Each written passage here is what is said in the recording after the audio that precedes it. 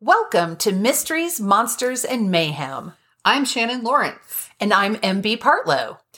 Quick content warning before we get started. This podcast may contain language and disturbing content, so enter at your own risk. Hello, here we are. I'm doing the whole raise the roof thing with my hands. Woo. We're all into it. We're this all week. pumped. We are. I am. We are. Someone is. Someone in this room is pumped. It's the royal we. I got to look up a drug term for this week, so I'm all excited. Yeah, I just had to look up Wisconsin pronunciations. Well, I saw something and I thought I knew what it was, but I said, I don't always know what the drug lingo means, so I'll go look this one up. The drug lingo. The kids. PCP, the angel dust. Those kids and their drugs. Yes. I think that I'm on the opposite. I'm on the downslope where I'm starting to forget all those terms. Like, yeah, whatever. Yep. Who cares? It was a drug. Great. What did it do? Was it an upper or a downer? Yeah. Which way was? Or did it just take you sideways? Did they go crazy? Did they have strange strength? Cool. Just tell me what it did. Well, when a couple of years ago on Thanksgiving, they did a marathon. One of the TV stations did a marathon of Pee-wee's Playhouse. Oh, jeez. I was thrilled because in the 80s, when it was on originally on Saturday mornings, Frida and I would get up in the morning on a Saturday morning, of course, having been out the night before, and we would drink mimosas and watch Pee-wee's Playhouse. Because it was the most surreal experience. Oh my gosh. You're mildly hungover, you're drinking a mimosa, and you're watching this, and Weird. you're like, what the fuck is this? But anyway. Yeah, if you've never experienced Pee-wee's Playhouse, you just can't understand.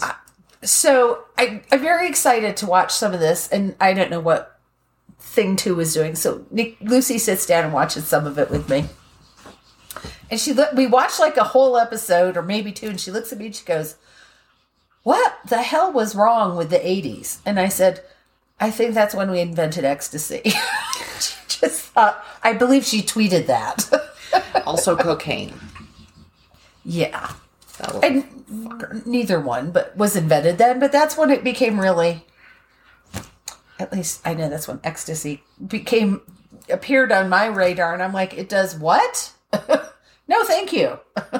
Let's channel Nancy Reagan. Just say no to drugs. Just say no to drugs. I was like, yeah, Nancy, that's a good thing to pour your energy into. What else was she going to do? Let's not give money to schools. Let's not feed people or teach them or clothe them or, you know. You could be Tipper Gore and go after the music. The music. Yeah, I watched something about that the other day and I was like, you know what? I think it just registered with me that it was a Democrat that went after that. I was like, so wrong. Maybe Tipper needed a hit. Tipper needed a hit, And by that I do mean a bong hit, not to be struck. Right.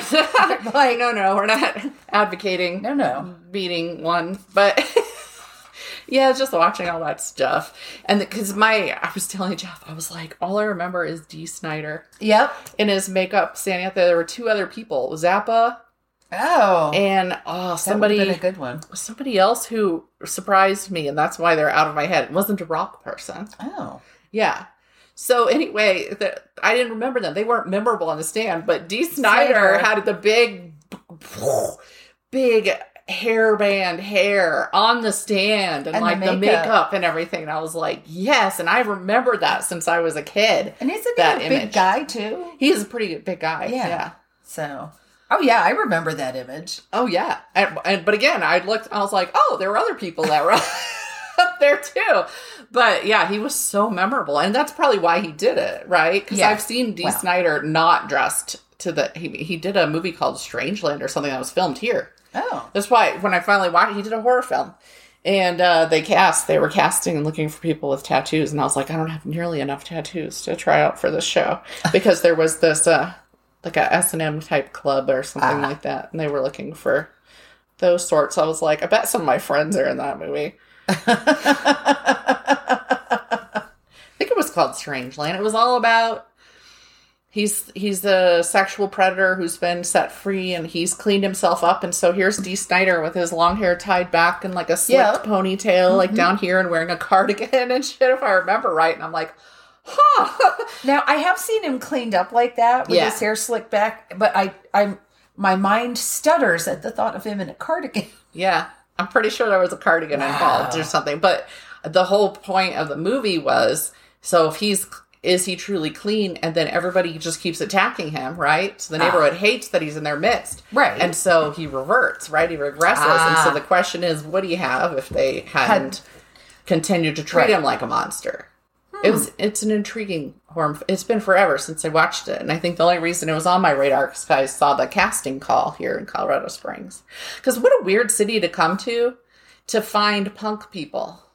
I mean, there are... They're everywhere. I probably knew all of them during my teenage years, but this is focused on the family city, you know? And so how odd for somebody who've come here in the 90s, and that's what they were casting for. It worked. It's very effective. But I was like, huh. You know, yes, I actually think we've talked about it before. Maybe. Because I didn't recognize it until you said that he was a predator who had apparently reformed, but then they wouldn't let it go. Yeah. So I feel like we talked about something like that recently that wasn't that movie, but it was along that line. Could be. Who knows? We've now done enough episodes where that's going to happen. Yeah. We're like, did we already talk about this?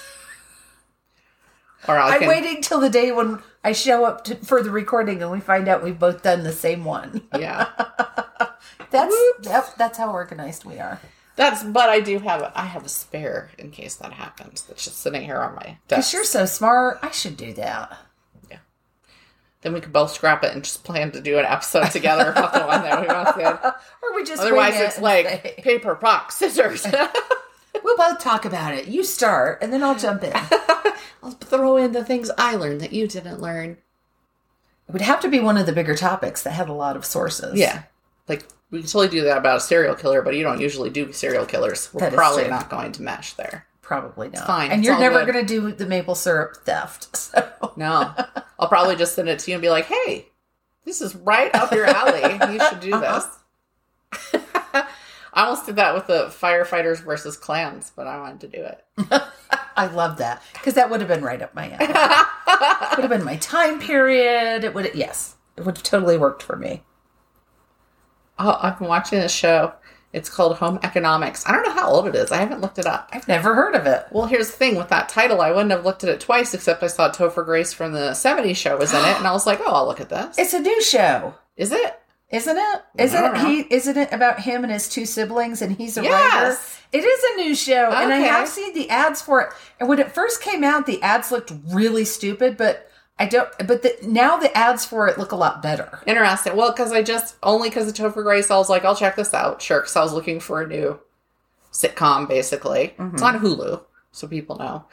That means it's airing somewhere else. I have no idea where. I don't have cable. But, yeah. It's one of the regular networks. Because it's not a writer like you saw on Mike and Molly, where all of a sudden she had a 3-book contract or whatever, her very first time she ever sent anything in, which I stopped watching the show then, just to be clear, because I was like, oh, fuck you. And that's totally unrealistic, and I don't want to watch it. But he's struggling. He's got his book, but he's writing about his family. It's very meta in that way. But there's a lot of cute moments, and he's got like one brother who's gotten rich from not necessarily great means, like not necessarily fully ethical. Okay. And he's just been divorced and he has a child. And so that's kind of his character. And then Topher Grace he's a writer and he's married to a Latina woman. And her dad was just in an episode and it's Cheech. Cheech! Oh my God, I'll watch Cheech. it for that. But they've got 3 kids, a daughter and then a little kind of toddler set of twins. Oh. And then they've got another sister and she's married. No. Well, she's at least in a couple. I think they're married and they have children. Mm-hmm. And a lesbian couple. Mm-hmm. And her wife / girlfriend is black. And so they have all these things that they can work into the show, which is why I point these things out. Isn't one of these family units sort of poor. The writer is not. I don't mean that actually, as in, there's the one that's rich, and then Right. the two women aren't rich, but it's not like poverty. right, but there's like one well-to-do, one in the middle, and one kind of on the lower end. Yeah, the wife goes, Topher Grace's wife ends up having to go back to work because he can't support them as a writer. And so he's borrowed money from the brother and stuff like that. Oh, that's always a good time. So that, I imagine that would be him. But yeah, she's actually a lawyer, so she goes back to work and they're doing okay, but she's not like, I think that in TV shows, if you have a lawyer, it's automatically assumed they're rich or something, and that's just not how it works. I know real life lawyers, they're not rich. You have to be a certain kind of lawyer and a certain kind of fame to reach that point, I think. Much like a writer. Yes. That always gets shown as instant success, and here's your $200,000 forward, and in 1 month you've earned this out, and so now you're getting heavy money. And there's a lot of debt to becoming a lawyer. Yeah. And it's a lot of schooling and testing. Yeah, and I believe lately, in the last few years, they've been saying there's a glut. There are too many lawyers. That's funny. Well, because we go through these things and there's, we need. And right now, or actually the last I saw before the pandemic was we need nurses. Yes. And then now it's we need service workers. These things pop up and it's like, am I the asshole Reddits and stuff like that? Oh, I get sucked into that rabbit hole all the time. I read one that you would have loved. It was a little girl who, and I won't go into her whole story. This is a little girl. Let's say she was about 8 years old, I believe. Did not like to be touched. Mm-hmm. She was not a huggy kid. There were reasons. And her family respected that. Oh. And her family took her to therapy. And she was told, nobody gets to touch you unless you want them to. Mm-hmm. You don't have to accept hugs unless you want to. So she had her little core. I mean, her mom and I think her sister, maybe her So what happened was her brother was like 10 or 12 years older than she was. And his soon-to-be mother-in-law saw pictures of this little girl. Well, apparently she was adorable. She had big green eyes and blonde hair and cleaned up nice. Although apparently she was the kid who'd be walking around carrying dead things But so this future mother-in-law keeps saying, I can't wait to meet her. I'm going to give her such a big hug. She's so sweet. Everybody told her not to. I mean, the child's grandparents. Yes, but in my experience, there are people who do not care if you don't like to be touched because they like to touch, and therefore their right supersedes yours, and you're the odd one out because you don't like physical contact. So, day of the wedding. Yep. This woman sees this little girl, and she busts out of the crowd. Two people yelling at her, no, don't do it. The girl herself yelling, no. Mm-mm. Little girl pulls back both little bony hands. And as the woman gets closer, just full force punches her in the boobs. Girl. Knocks her on her ass. And they were all like, well, we told you. We told you not to touch The girl her. did not get in any... Her family supported her. I'm like, I love that story because her family supported her. Yeah. And I was like, bitch. I don't understand why bodily autonomy means so little to people. And again, even if they're for it on a larger spectrum, say politically... it's completely out of their heads that when they're actually dealing with a human being that doesn't like to be touched. Mm-hmm. It's the same thing, folks. Every time I go to a writer's conference, every time I go to any sort of gathering, it's going to happen. And they know, and they don't respect my wishes. It's why one of our mutual friends is so respectful about it, and I love it. He was a guest on the show. Yes. So, a couple of them were, but... And I am a fairly huggy person. There's so many other people that will hug them, though. Why do you have to force it on the person who doesn't like it? I became more aware of it as an issue when I was pregnant because fucking strangers touching my belly. I'm like, you're going to get 200 pounds of angry woman right up your ass if you ever touch me. Yeah, I did not have a big problem with that. My resting bitch face must have been amplified when I was pregnant because, for the most part, people did not try to touch. Probably they would have gotten their hand bitten off. I didn't have tons, but there was a social gathering. The place I worked was having some kind of gathering, and I went. I think Joe was going to meet me there. And I'm talking to a guy I work with. No problem. And he had been talking to someone else he knew, and he goes, "Oh, MB, this is so-and-so, I work with MB." And the guy doesn't say hello, doesn't shake my hand, reaches out and rubs my belly. And I was like, what the fuck are you doing? Don't fucking touch me. And the guy I work with was just like, "Oh my God, what are you, have you lost your mind?" To the guy. Yeah. It's like, you can't just touch somebody you don't know. But it's so weird. That is broken down even further when you're pregnant, like for the most part. Ugh. Just, everybody's got to touch things. Listen, I touch textures. At least I'm touching things that are walls and inanimate objects that I can't help but touch. But apparently people can't help but touch other people. Mine is more respectful. It is. Yeah. So I guess it's time to start. I guess it is time to start. After that rant. People are like, what is wrong with them? What's happening? Don't touch me. That's what's wrong with me. So, just don't touch her. We'll all be fine. It's fine. If you're thinking of starting a podcast or even just starting to research it, Buzzsprout is your go-to source for information and hosting. They have tons of videos and write-ups on everything you need to know about recording and distributing a podcast, and they even provide easy ways to get analytics on how your podcast is doing. We use Buzzsprout for our podcast hosting, and through them we've been able to connect with tons of resources and distributors. Following a link in the show notes lets Buzzsprout know we sent you, gets you a $20 Amazon gift card if you sign up for a paid plan, and helps support our show. A win-win. Not only do they help you get started, but they also do small things to encourage you, such as awarding you badges as you hit various milestones. Join over 100,000 podcasters already using Buzzsprout to get their message out to the world. So I am going to talk about the Allagash, and I'm probably butchering that, abductions. You know? Because sometimes you just need a break from murder. Sometimes. And stabbings. And last week was stabbing. Okay, well, sorry. You can do Sorry. it. Sometimes I need a break. Okay. That's why I typically do, but they already know this. I typically do lighter stuff. So my sources were Only in Your State, the website. Mm-hmm. This one is from Maine. The Bangor Daily News. Fiddlehead Focus, which I think is a newspaper. So in August of 1976, so we're going back a little ways, but not too far. We're going back to the era of really bad clothing. I wasn't even conceived, just barely not conceived yet. So, August of 1976, the country's winding down from the bicentennial, which you wouldn't remember. Sounds very dramatic, though. It was. You know, it was a big, the 4th of July was a big fucking deal that year. Sidebar, I later in life had the great misfortune to work on a research project in graduate school about how the bicentennial was celebrated. And they had waited like 5 years after the bicentennial to do the research, and then waited another 5 years to have some unfortunate student wade through it.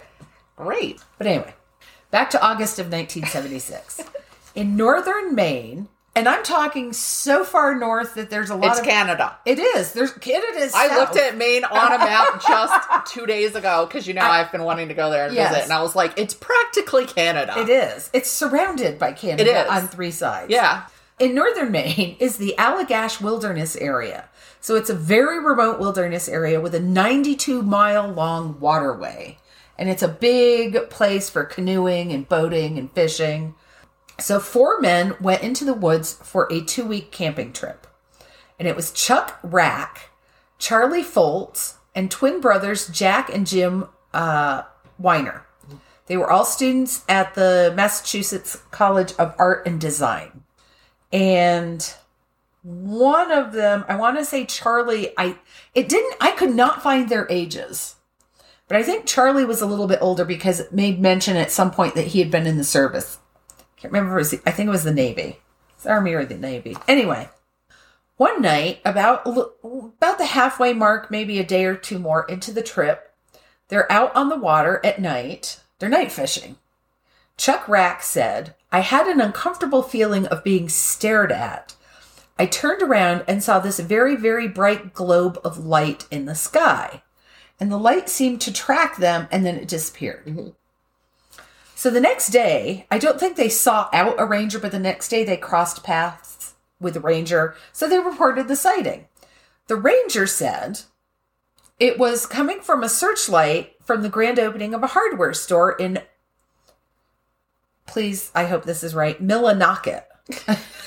Please. It's Maine. A town about 75 miles away, because they'd had a pickup truck with a big searchlight in the back. But he didn't offer any explanation why they'd be using the searchlight at 9 o'clock at night from 75 miles away. So, 2 nights later, they're night fishing again, and it comes back. And they said it was a sphere of colored light that kind of, the lights changed and bled together, and it was hovering 200 to 300 feet above the water. They said it was as big as a house, maybe 80 feet in diameter. So Charlie, this was where they said it. Charlie, who had been in the army, picked up a flash, and I'm like, I don't know. He could have been in the Boy Scouts and done the same action. But what he did was, he picked up a flashlight and aimed it at this thing and flashed an SOS in Morse code.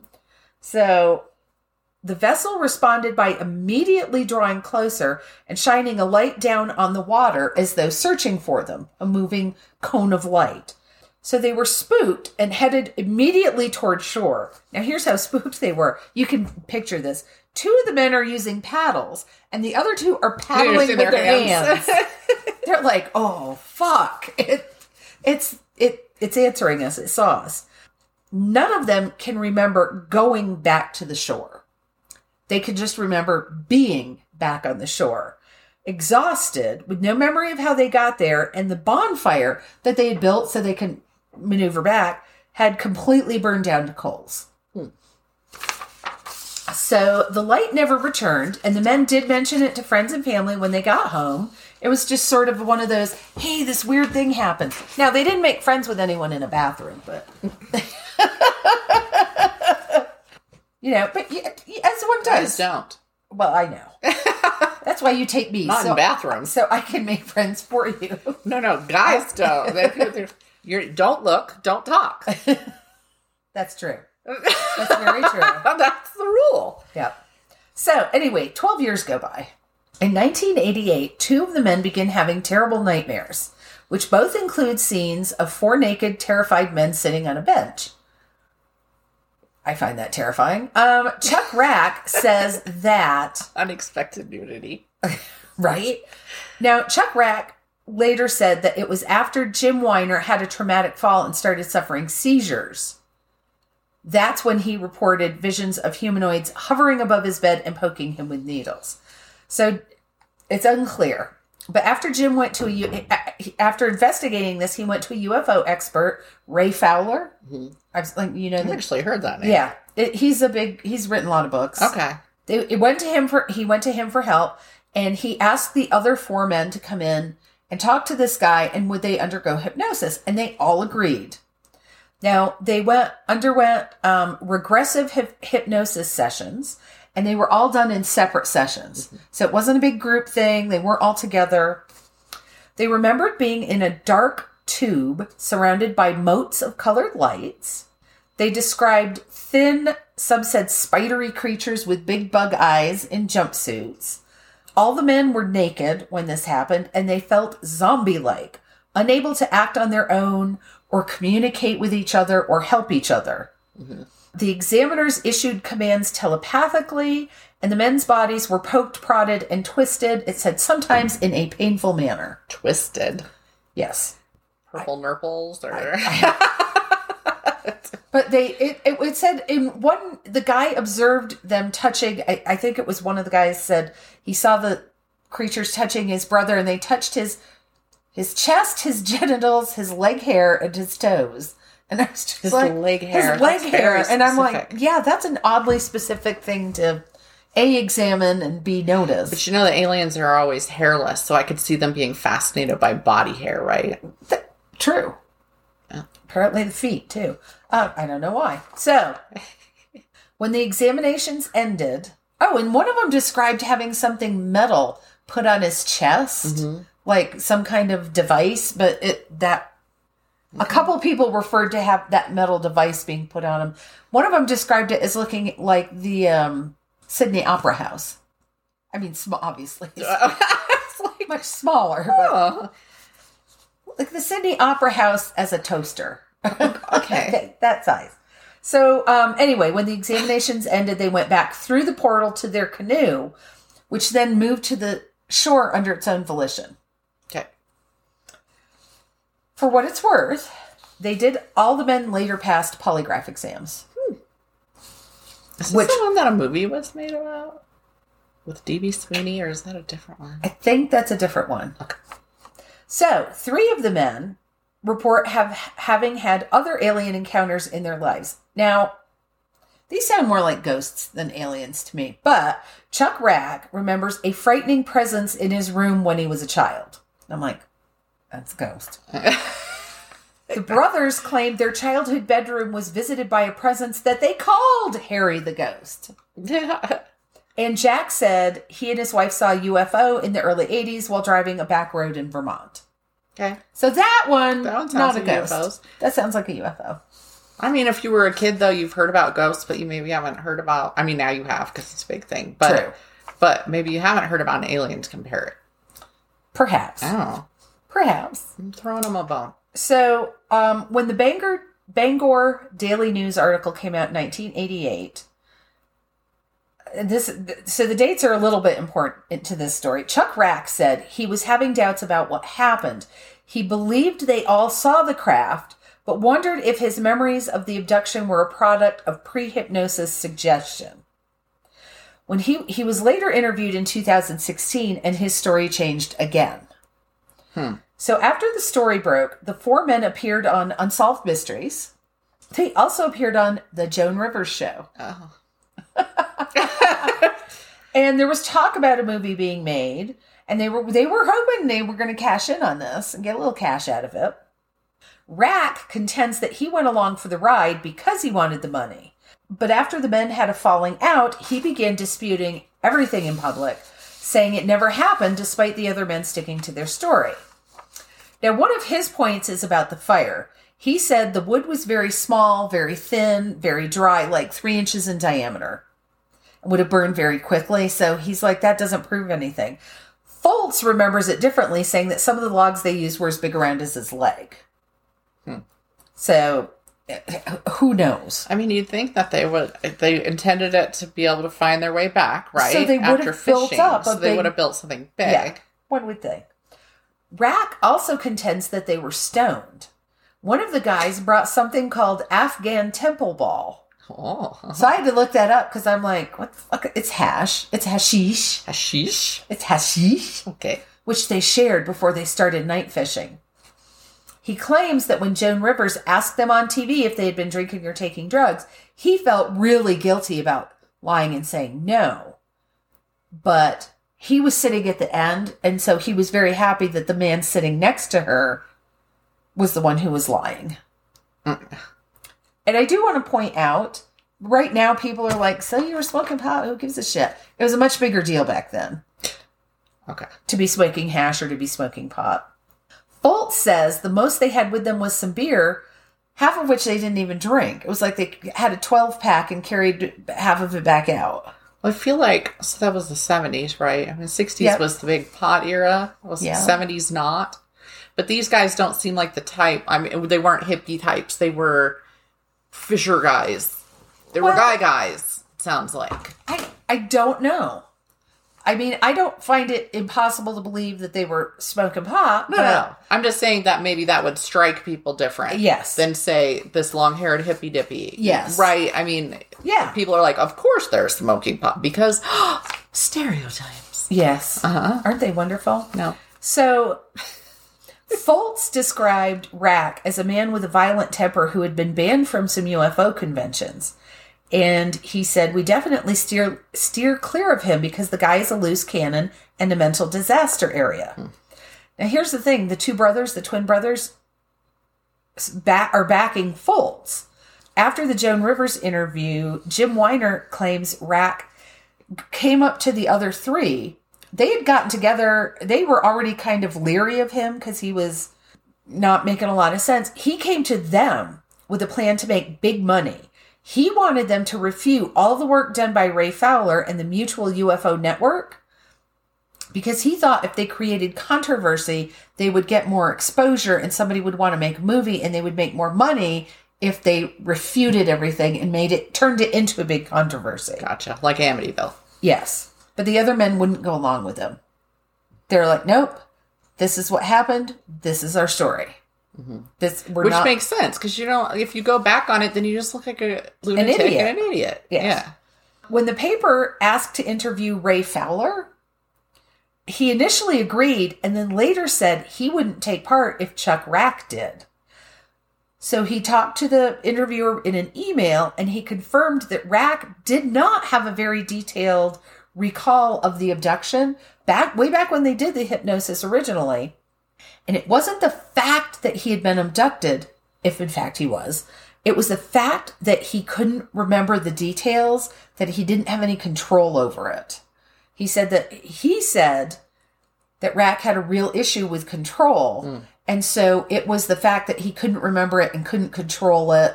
And there was too much of a feeling of not being in control in the situation. And so those three men, and of course Ray Fowler, and I apologize, I did not write down the name of the hypnotist, but they all are sticking to their story. Now, of course, there are a lot of people who say it never could have happened. There are a lot of people who say, I absolutely believe it happened. There's no proof. I don't know if there's a way to prove, but there's no proof that it didn't happen. So when you're talking to people who possibly committed a crime, if their stories are consistent, that's a good sign that they're telling the truth. Yes. Because when you're lying, there'll be inconsistencies because you forget your lies. Yes. So, I mean, just to throw that out there. Yeah. So the three of them still say, yes, it happened. Chuck Rack will say, yes, I think we saw something, but that was the extent of it. We were high. It didn't really happen. And people still get on Reddit and argue about it. Oh my God, this is such bullshit. Oh my God, this absolutely happened. And it was interesting because somebody brought up on Reddit, what a rabbit hole. Well, you notice that with the advent of cell phones, the reporting of UFOs has declined. But has it? It hasn't. No, it just doesn't make news like it used to. Somebody else came back and said, well, you need to take into consideration, and this guy had documents. He was like, here's the U.S., here's the government report, and here's the Air Force report. Yeah, when I did the one of over on the West Coast, exactly, there was Air Force documentation and CERT. Was it CERT? I don't remember. The organization that I was quoting was showing how frequent reports are coming in. And cell phones are designed for up close. They're designed for selfies. What happens? We've all done it. We've all seen a pretty moon and gone, oh, I'm going to take a picture. And it looks like... It's a blur. It's a weird, bright blur in the back of the photo. Yeah. Or it looks like, an odd mole. Or it just isn't... So it was so funny, though, that guy came back so fast. No, you're wrong. And here are the facts. And here's my backup because there's documented reports. So, yeah. But yeah, I just thought it was... I just thought it was interesting because I had never heard of this one. Not that I'm not that I'm big into the UFO community, but I was just like, and I don't know why, I was like, what's some weird shit that goes down in Maine? There's plenty, but I decided there are a couple of disappearances I really wanted to, because one was like the dingo one in The Dingo Ate My Baby. That woman.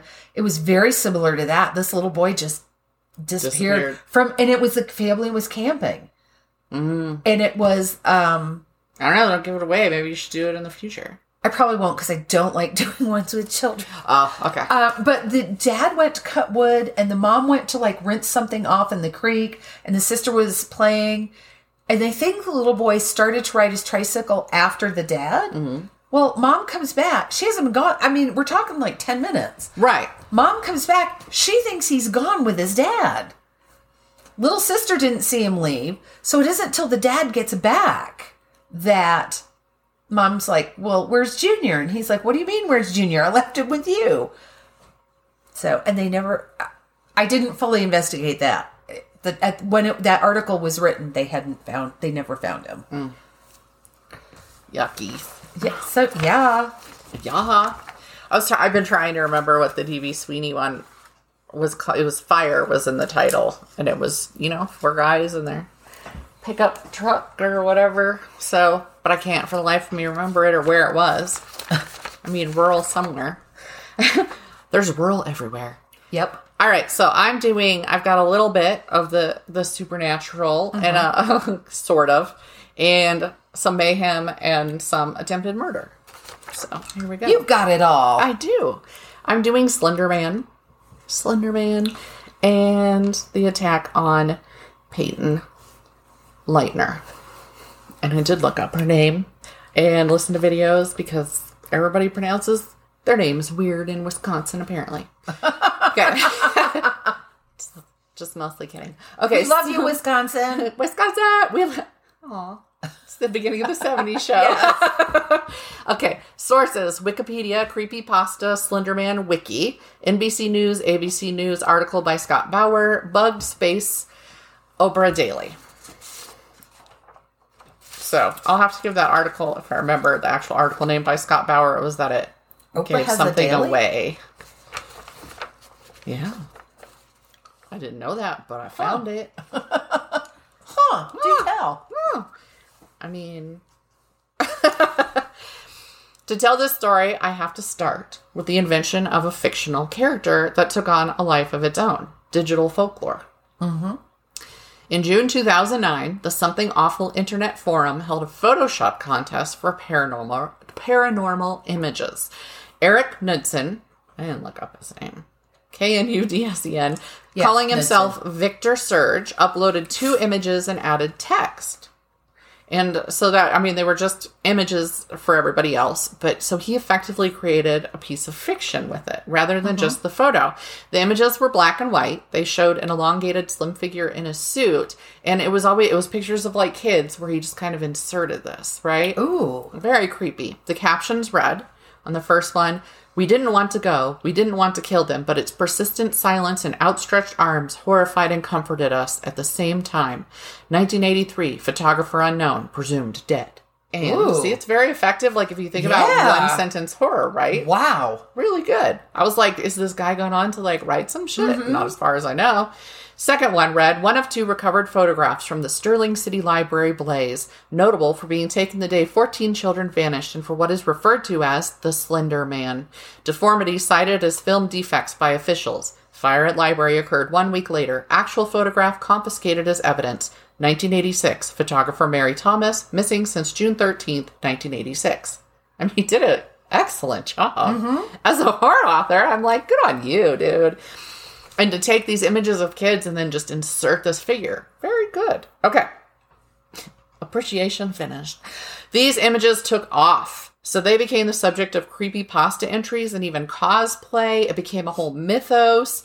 And it went viral. And the thing is, all these people were collectively adding to it, and they would share it and add their little bit to it. And so it became this universal thing, right? I was hearing about Slender Man. I remember all of this happening.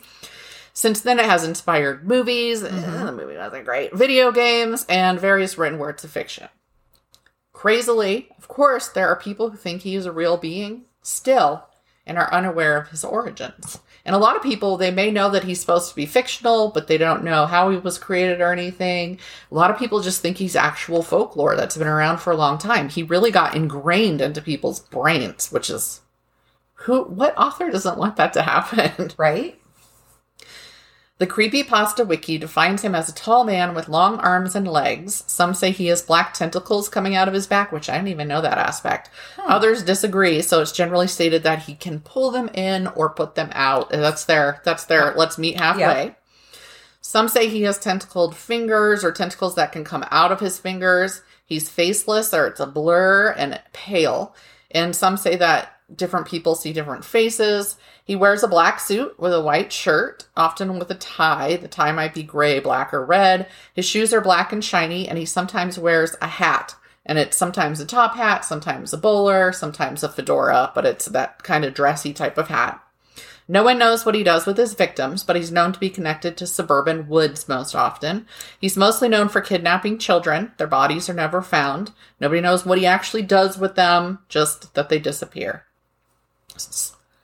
I'm betting this is what they based that Buffy the Vampire Slayer episode on, The Silence. I believe Now, see, we'd have to look at the years, but I thought that it was mentioned, and I don't remember if it was an inspiration for him or vice versa. When did 2009 is when it was Oh, invented. no, because Buffy would have come first. Okay. So, Wow. yeah, so it was inspiration. He cited a bunch of inspirations. Because not the faceless part, but the children, the suburban woods. The floaty, drifty. And the dressed up in the bowler hat. Yeah. Okay, wow. So that went, like, H.P. Lovecraft was a big inspiration. I think he took inspiration from Creatures in the Mist by Stephen King or something. It was a whole list, and he just thought it up. So anyway, sometimes he floats or he kind of drifts instead of walking.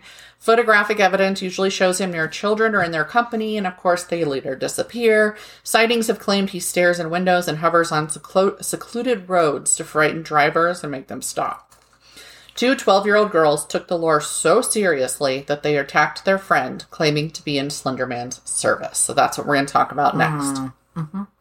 Peyton Leutner, and that is spelled Leutner. Leutner. And Morgan Geyser became friends in 4th grade when Peyton approached Morgan, who was sitting alone. Peyton was the type, she was Morgan's first real friend. They were close for quite some time, and Morgan actually had a nickname for her. She called her Bella. And that's how she would refer to her in court years later. Oh. In 6th grade, a 3rd girl entered the friendship, Anissa Wire. And she quickly bonded with Morgan, and the two became obsessed with Slenderman. Now, Peyton never really got into the Slenderman thing, but she kind of went along with it so that she wouldn't get left out. And we know, this is a classic 3 girls trio. One of them is always going to be left out. Yep. Well, that person is the one who had originally friended Morgan and been friends with her for 2 years already when Anissa came in. The night of Morgan's birthday party, Anissa and Peyton went to her house in Waukesha. I was calling it Waukesha. It's Waukesha, Wisconsin, for a sleepover. Instead of staying up all night like usual, Morgan said she wanted to sleep. She had already actually told Anissa that once Peyton fell asleep, they would duct tape her mouth and they would kill her. But they were too tired, and probably they chickened out, so they went to sleep instead. The next day they get up, May 31st, 2014. The girls walked to David's Park together. They stopped at a park bathroom where they figured there would be a drain for the blood. They thought that far ahead. Oh. It wasn't just wait. You'll see how far ahead they thought. They were like, in there'll be a drain. How old were the girls? 12, all 3. Okay. They argued about which one would kill Peyton, but they both chickened out in there. And I saw one report that said that Anissa kind of tried to shove over Peyton, but Peyton fought back. And then, they kind of resolved it. You know, this will happen when girls are in outings, too. I've seen it. I've been part of it. And so she kind of stayed and went along with them. So they say, well, let's go into the woods and play hide and seek.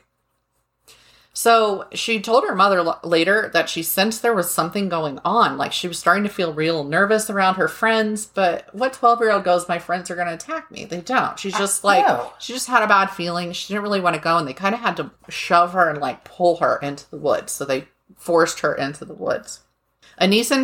So Morgan was the first one to go and count. And Anissa tells Peyton, lie down, I'll cover you with leaves and sticks. Okay. And then you can hide under there. So as soon as Peyton's down, Anissa sits on top of her and she keeps her trapped so that Morgan can stab her. And Peyton is saying, I can't breathe. And Anissa's ignoring her. And Morgan comes along and Morgan's like, well, what should I do? And their stories differ, whether Anissa handed Morgan the knife or Morgan already had the knife in her belt and showed it to Anissa. So each of them had a different story about who had the knife. Of course. But they both agreed that Anissa said something along the lines of just go crazy on her. Okay? Jesus. They both agreed on that. And I'm pointing that out because I want to revisit. So, while Anissa keeps her pen to the ground, Morgan stabs her 19 times with a 5-inch kitchen knife that they had brought with them. Whoever brought it. So Peyton did try to get up afterwards, and they said, well, lie down, and the bleeding will slow down, and we're going to go get you help. So then they take off, and as they said in their confession, no, we weren't going back. Or Anissa said, we weren't going to get help. We were going to leave her so she would die. Bitches. Yeah. Instead, Peyton, she starts crawling, and she's bleeding. She's hurt. I'll go over the injuries in a moment. And she gets to a bike path. She's soul sister to the woman I talked about last. Yes, I was actually thinking about it because for people who don't know, we come and we each have our 2 stories because we record 2 episodes and then we're like, all right, which one should we pair together? Yeah. What should we do first? That's why we try and end with a happy MB one. And we could have paired these stories in so many ways. Yes. Yeah. So anyway, she makes it to a bicycle path and Greg Steinberg is bicycling and he sees her lying in the grass over here. And he gets her some water. He calls 911. You can actually listen to that on of course, they immediately suspected him. Actually, they never showed that there was a suspicion because here's the thing: she was able to tell them who did it. Okay, and he's nice and pretty calm on the recording, and you can hear him talking to her, "Honey, they're coming to help you," the whole time. Anyway, police get there. She tells them who did it as they're wheeling her away, and they go looking for these girls, where the girls had taken off walking along Interstate 94. An interstate. They made it 4.9 miles. Wow. And 5 hours they walked from the scene of the stabbing before police were able to find. They were near a furniture store when they were found. They had not gotten rid of the knife. Instead, they just put it in a backpack that they had when they were apprehended. They said they were on their way to Slenderman's mansion in the Nicolay Forest to become his servants. Their bags were full of snacks and water for their journey. One of them had a picture of her family because they were going to live with the Slenderman. It never said which one that was.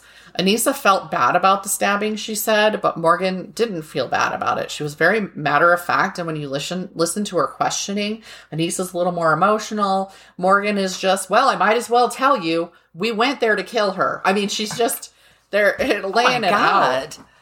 How horrifying. Well, I learned something about her that I never heard in all these stories, and it'll make a little more sense, actually. But anyway, both girls thought their families would be killed if they didn't kill Peyton. They convinced themselves that he was going to come after them. They both said it was the other one who said Peyton had to be killed, like she was the target. Morgan, when she's talking, says, well, I didn't want to kill her, but I had to. They had been planning this for 6 months. Oh, my God. 6 months while this little girl thought they were her friends. At the time, Wisconsin allowed minors to be questioned without their parents present, so both were questioned without their parents. Peyton was able to leave the hospital 7 days later. The knife had come within a hair's breadth from a major artery and sliced into her diaphragm, liver, and stomach. She'd been stabbed the arms, legs, abdomen, and torso. The surgeon said, and I saw the interview with him, and he showed with the heart, he said if it had penetrated the artery wall, which it was a hair's breadth away from, it actually just went right along it. She would have been dead within a minute. She would have had a heart attack. Bled out. No, she would have had a heart attack and died in a minute. Wow. That was what he said would have happened had that been just that little bit over to the side. She actually returned to school in September of a year. Wow. Both girls were evaluated and treated psychiatrically for a couple years before their final charges, because both of them in the confessions, neither of them lied other than to point at the other one for various details. But they both said what they were setting out to do. They both said that they had the intention of killing her. They both spoke about Slenderman like a real person the whole time. Anissa was in the county jail for those years. Morgan was in a psychiatric facility and that's where they both would be sentenced to later. Mm-hmm. It was Winnebago something. Morgan had to be put on self-harm watch. She did spiral after she was in there and started hurting herself. She told her mom she missed Peyton and she talked about her all the time. Yeah. In 2017, Wire and Geyser were both charged as adults, with Morgan Geyser getting a Class A felony charge of attempted first-degree homicide, and Anissa Wire, the one who had felt bad about the crime, getting a Class B felony with attempted second-degree homicide because Morgan is the one who wielded the knife. Now, there was also some difference in who took the first stab, though, because it was, I think Morgan said at one point, Anissa had stabbed her once and then given her the knife and said, go wild. Okay. So both pleaded guilty, but were found not guilty by mental disease or defect. Both were put in mental hospitals, again, in that Winnebago facility where Morgan was found to be schizophrenic. Ooh. Her father was also schizophrenic and was no longer in the picture. It came out that she also felt she was friends with Harry Potter characters, Teenage Mutant Ninja Turtle. I mean, to her, these people were real. That made what she was saying make a lot more sense to me. So they found in her room artwork and mutilated Barbies that had like cuts and had a Slender Man symbol on them that she had. Well, I was going to say, who doesn't have mutilated Barbies? Right? So this was further proof of her mental issues. Okay. So from Wikipedia, it was just easier because I was like, I can reword all this or I can just quote Wikipedia. Wire was sentenced to 25 years to life, an indeterminate sentence involving at least 3 locked confinement and involuntary treatment in a 3 years locked confinement and involuntary treatment in a state psychiatric institute, followed by communal supervision until age 37. Do you see why I didn't want to just try and reword that? This one's the same. Geyser was given, which is Morgan, was given the maximum sentence, 40 years to life, an indeterminate sentence involving at least 3 years locked confinement, in addition to involuntary treatment in a state psychiatric institute until complete resolution of symptoms or until age 53, whichever may happen first. My God. Followed by continued communal supervision, periodic reevaluations, and or reinstitution and further treatment as needed, as required by the sentence imposed. Damn. So Morgan has been presented as the one who led it, as the brain trust behind it, basically. I'm not sure I agree. And I did see there are other people online that don't agree. Yeah, she seemed to be the more disturbed one. She was the one who believed in Slender Man. There are people who have theories that Anissa was jealous of their friendship, and so she used that belief. And just some of the things, she was the first one to push her in the bathroom. She was the one to get her down to tell Morgan to go crazy. To me, that's the person who's masterminding it. Yes. Planning. But again, from the sentences, it's clear that Morgan was made the one who masterminded it. So, I have a list. They had a supply list for their murder and Trek to the Slender Man that they have. I'll post a picture of that. So, Morgan petitioned to be retried as a juvenile, her attorney claiming that she should have been charged that way to begin with and that she hadn't understood her rights when she spoke to police. She lost the appeal in 2020 because, again, there was no legal issue with the police talking to these girls without their parents. That's just what the law was. The court felt that her confession was secondary to the overwhelming evidence against her, which is why they were like, doesn't matter what she said when she confessed. Right. We had the victim told us what happened. Yeah. And a bloody knife and a backpack. And, her actions earned the adult charges. For both of them, they are charged as adults. Anissa was released in September 2021. I feel that slipped under the radar because of the pandemic, with a requirement to be GPS monitored so she cannot leave her county.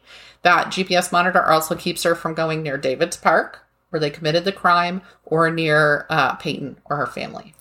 And yeah, Smart, who we talked about a few episodes ago, still in jail. Yeah. She must live with her father until probation is done, which would be until she's 37. She must continue with medication for PTSD, anxiety, and a personality disorder. I'm like, she got PTSD from trying to murder somebody? Give me a break. But, okay, plus continue with counseling. She will have monitored internet use that must exclude any social media, and she's only allowed to use the internet in her home where the county is monitoring it. Mm-hmm.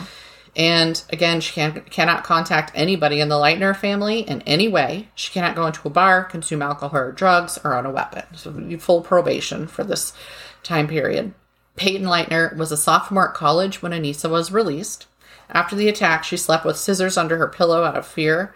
Her scars, 25, because 19 stabbings plus, she's had to have multiple, surgeries to save her life and all this. That's added 6 scars. And some of these are on her legs and arms. So her mom pointed out, she was like, she couldn't even go to a swim party, for example. Because without being on display and being reminded what had happened to her. And 3 years after the attack, during a interview with the mom was like, they still sting. They're red, the scars. Yes. And so it was miserable. She was like, she must feel this all the time and see this all the time. So, okay. Well, when you think about it, she's still growing. Yeah. So that skin. Yeah. Eric Knudsen released a statement following the stabbing. I am deeply saddened by the tragedy in Wisconsin, and my heart goes out to the families of those affected by this terrible act.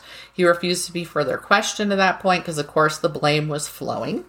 The creepypasta community, to show that even though they enjoy horror and this creature that they had created, they wanted to show that they were still empathetic. They raised money for Peyton. The local community raised money for her.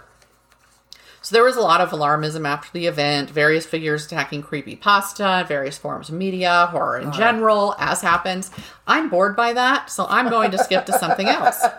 More interesting to me is the fact that many folklore experts have come forward to say that Slender Man has now become bona fide folklore by meeting the requirements, which are collectivity, which is when the lore is created by many people, variability, where each teller changes the story, and performance, where the telling adjusts according to its listeners and their reactions. It is actual true folklore now. These aspects were specifically laid out by Shira Chess, but other experts agreed and used similar benchmarks. So there are benchmarks for what makes folklore. The short version is that we watch digital folklore forming right before our eyes. And I find that personally fascinating that we can still, in this digital age, like create something that becomes the story, that becomes truth to people. Which, of course, can be argued that that's dangerous. But we've been doing that always. Yeah. That's how we have fairy tales.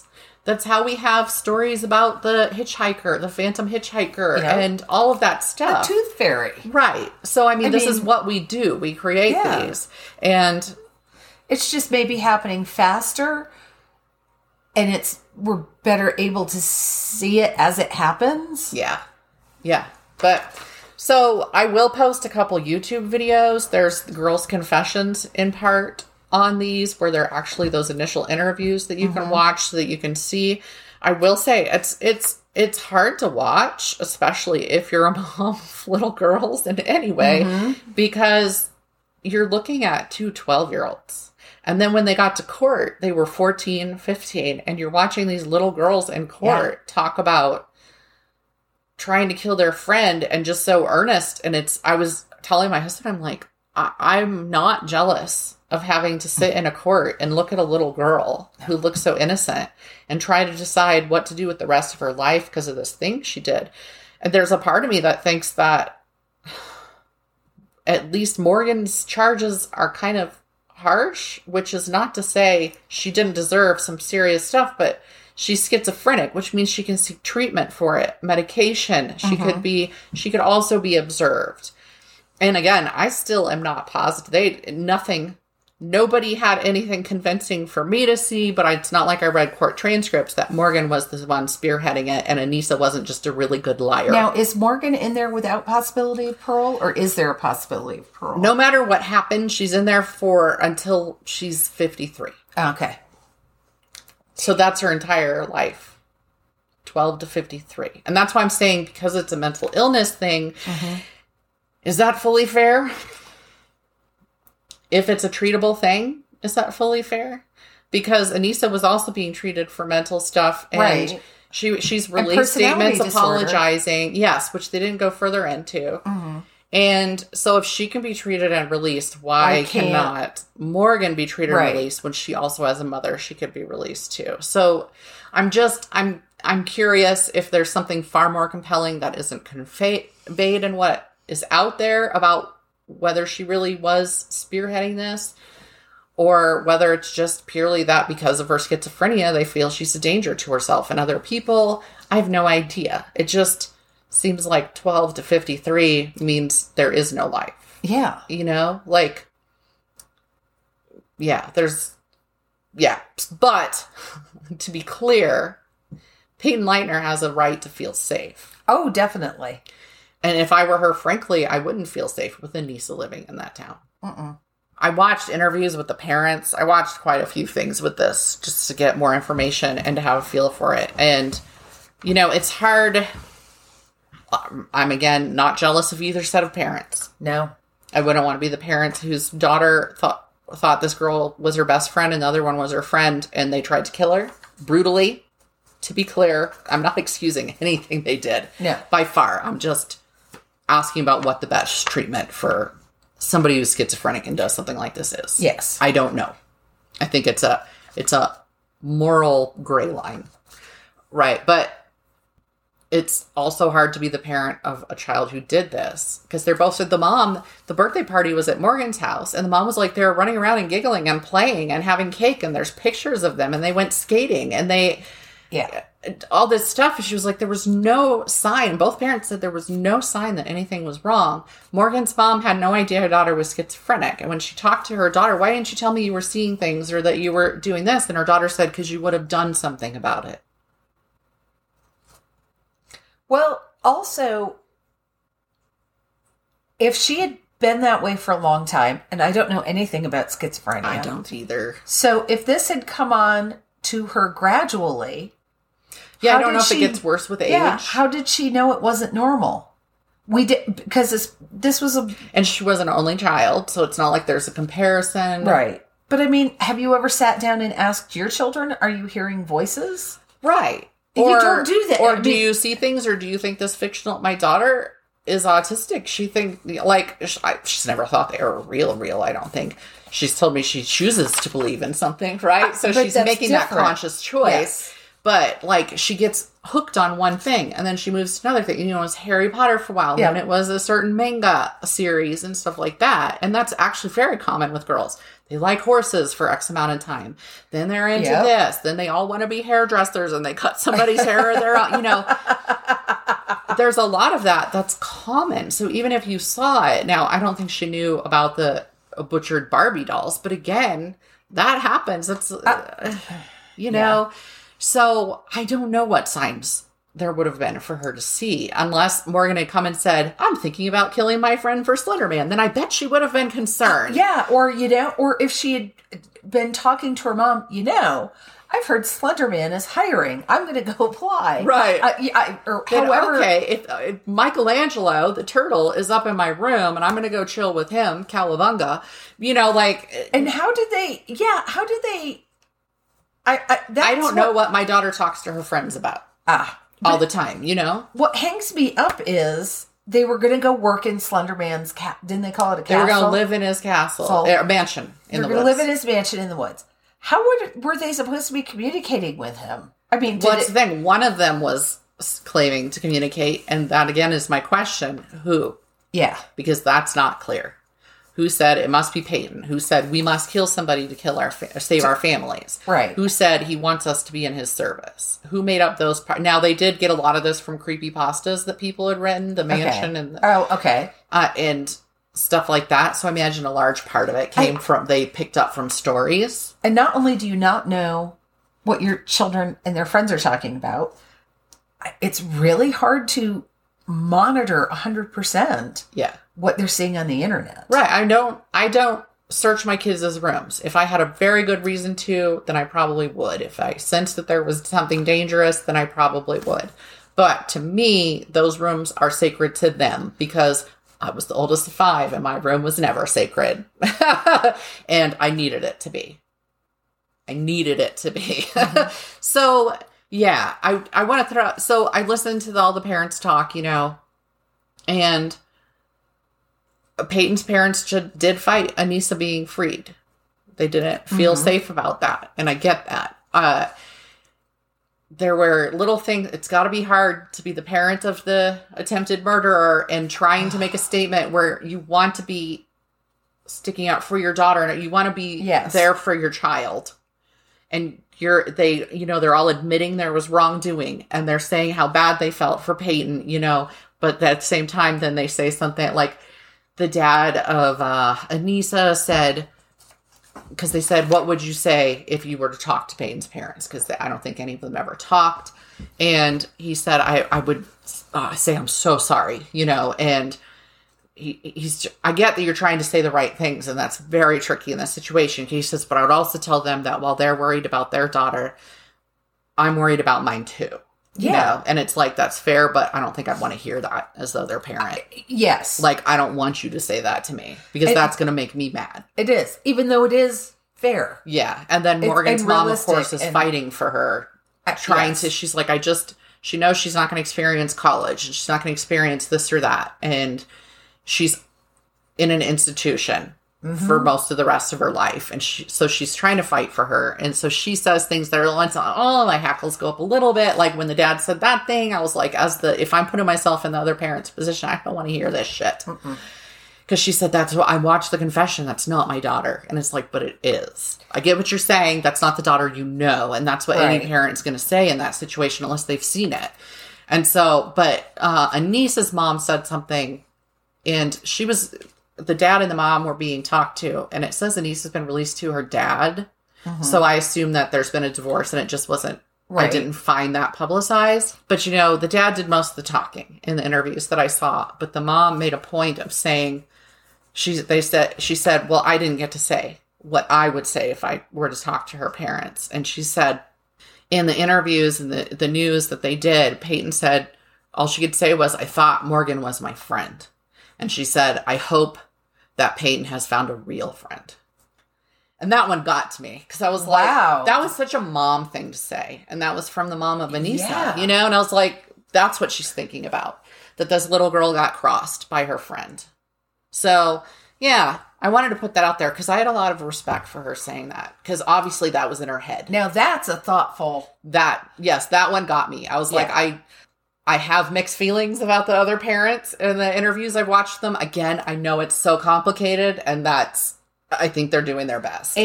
But for that to be what she said, that really struck me and I wanted to make a point of saying it. And with a news interview, you could talk for 5 minutes and they cut it down to 2 sentences. So you have no idea what else they might have said. Yeah. It's however the news wants you to feel is what they're going to give you. Yeah. So I'm glad they left that in. But that was just, I was like, that is such a mom thing to say. It is. I hope she found a real friend, like somebody that actually cares about her because that is terrible. This was her best friend. That's just awful. And she planned for 6 months to kill her. So yeah, it wasn't even like we've been talking about it this week. 6 months. Yeah. It's so hard to hold focus on something for 6 months. Yeah. And they kept, it was, no, you do it. No, you do it. And then push her down. It was happening. You push her down. Right. So they just think how close they came to it not happening just by virtue of chickening out or whatever you want to call it. But then would it have happened a month later? And what would they have done then? Or what if they had pushed her down in the place with the drain? Yeah. And could she have gotten out? Could she have crawled out of there? Yeah. Better lighting there. Could they have stabbed her more accurately? I mean, there's so much. So, but I did want to put in there that she was in college and that she's doing well. I'm sure she still has a lot of mental scars about it. Maybe she doesn't sleep with scissors anymore, but it would be so hard to trust somebody. Yeah, it would. To be in a relationship, to be in a friendship, that would be so hard. Because those are incredibly formative years. Yes. I mean, trust is hard anyway. Yeah. But to have it smashed like that. Yeah. So the schizophrenia was the thing that was a surprise to me. Mm-hmm. I had never heard that part of it in all the tellings. I had never heard it either. Yeah. So, I mean, and of course, all the telling, it was always drama in the news about like, 2 12-year-old girls tried to kill their friend, and that's all you heard. For Sunderman. Yes. Yeah. So, all right.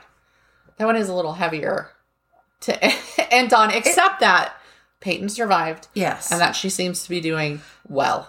And so last week and this week, we've gotten to talk about survivors. Yeah. I like that.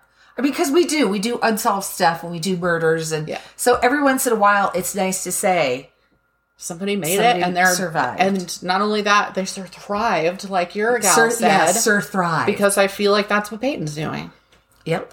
And she was just a little girl when it happened. So good for her. And good for her for crawling for, just like with, was it Amanda? For crawling and getting that help, because had she stayed in the woods, she would have died. Melissa, yes. But that's just, I mean... they saved themselves. Yeah, because think about it. If you've been stabbed and you... in the case of Melissa, she was saying, I felt like I was dying. Yeah. A 12-year-old might not be that articulate. They know they're in pain. They might not actually think, oh my God, I'm going to die. I'm going to die, yeah. But yeah, they weren't like, well, I'm just going to lay here and die, or I'm going to lay here and hope somebody finds me. They were crawling in their own blood. Yeah. to save themselves. That takes And like a lot. climb through the woods, that's got to be work. That's you're crawling through the stuff. You're crawling over fallen Sticks trees. and You're rocks yes, and dirt like that's and a lot, bugs and it would be in your roots wounds. Yes. So I will say, Morgan said something that just, in her confession, she said, "Well, I was just stabbing, and it felt like nothing. It felt like air. Like that's how easy it felt once she was doing it." So that wigged me out a bit. I was like, okay, I'm going to save that in my brain. I'll think about that at 3 a.m. So, yeah. But always props. Not to say that anybody who actually is killed by somebody didn't fight like hell or do their best or whatever. But, yeah, I always like a story like this. So, yes. There's the old show, I don't know if it's still going, called I Survived. And I feel like I would watch it if I found it. It's these awful tales, but it's them telling their own stories. That would be hard to watch. And yet, they're okay in the end, which is so different. Because one of the crime shows I was watching, some of them didn't. And you're watching, you're like, please survive. But even when you watch a story, if it's well done, you find yourself willing them not to die this time. You're like, but they do. Yeah. You already know it. It's the Titanic all over again. And it's... For me, what bugs me is if I'm watching a movie, the big, how every so often we get big natural disaster movies or big, I love them, epic. If I like watching them because I always marvel at the effects, but the massive sudden loss of life really bothers me. Yeah, because it's done like it's nothing. Yeah, you see a school bus or a city bus flipping end over end to land on another school bus, and there's no... And you're like, that was like 50 kids right there that just died, and we see a split second of it, and we just long enough to go, oh, and then you've moved on to something else. Because the one that always gets me, I don't know why, in the wrong way, is The Day After Tomorrow with Dennis Quaid. I love Dennis Quaid, but that, for some reason, that movie always gets to me. And yet, when I come across it, I keep watching it. And the one that's so over the top, was it called 2012? Yeah, John Cusack. Oh my God. With the ships, the arcs. That is so... And the Russians and the little dog. And it is so flippant over the top. It's like... I still love it. I watch that one when I see it. My thing is, in movies, that is something, and does that show what we're plied with all the time? Even in just regular action movies or crime movies, what I started noticing when I had siblings become cops was that in most of those types of movies, they'll plow down 30 cops and you don't give a shit.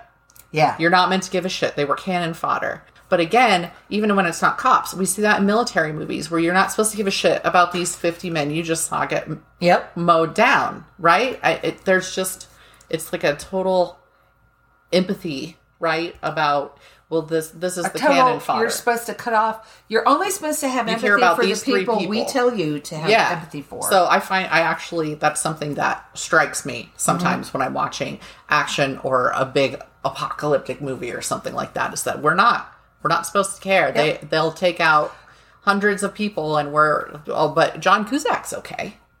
Well, yeah, and that's how we target things, though. Oh, and who's the other guy? Woody Harrelson's in that. Yeah. I love him. Pretty much love him in whatever he's in. Yeah. He's entertaining, for sure. Yes. And the other one, what is the other one I watch every year? Independence Day. Oh, yeah. Of course. With a different Quaid. With a different Quaid. With the crazy Quaid. Crazy Quaid. When they were blowing up the cities. And you see watch a disaster flick. There's a new one that was out, and my husband and I were going to see it. It's like Moonfall or something. Oh, yeah. But it's already like showing. I missed the Spider-Man movie. Yeah, I haven't seen that either. I'm hoping it's going to come on Disney. And supposedly you're supposed to watch that before Venom and Eternals. So we're like, do we wait or do we just watch the other two because we already have them for movie night? If you can't sleep, you might want to try Eternals.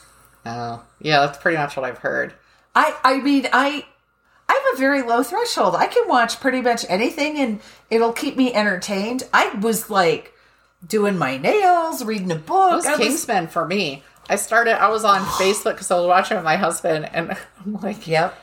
You had to have noticed I didn't give a shit about the movie, Jeffrey, because I kept reading you random things from the internet and showing you houses.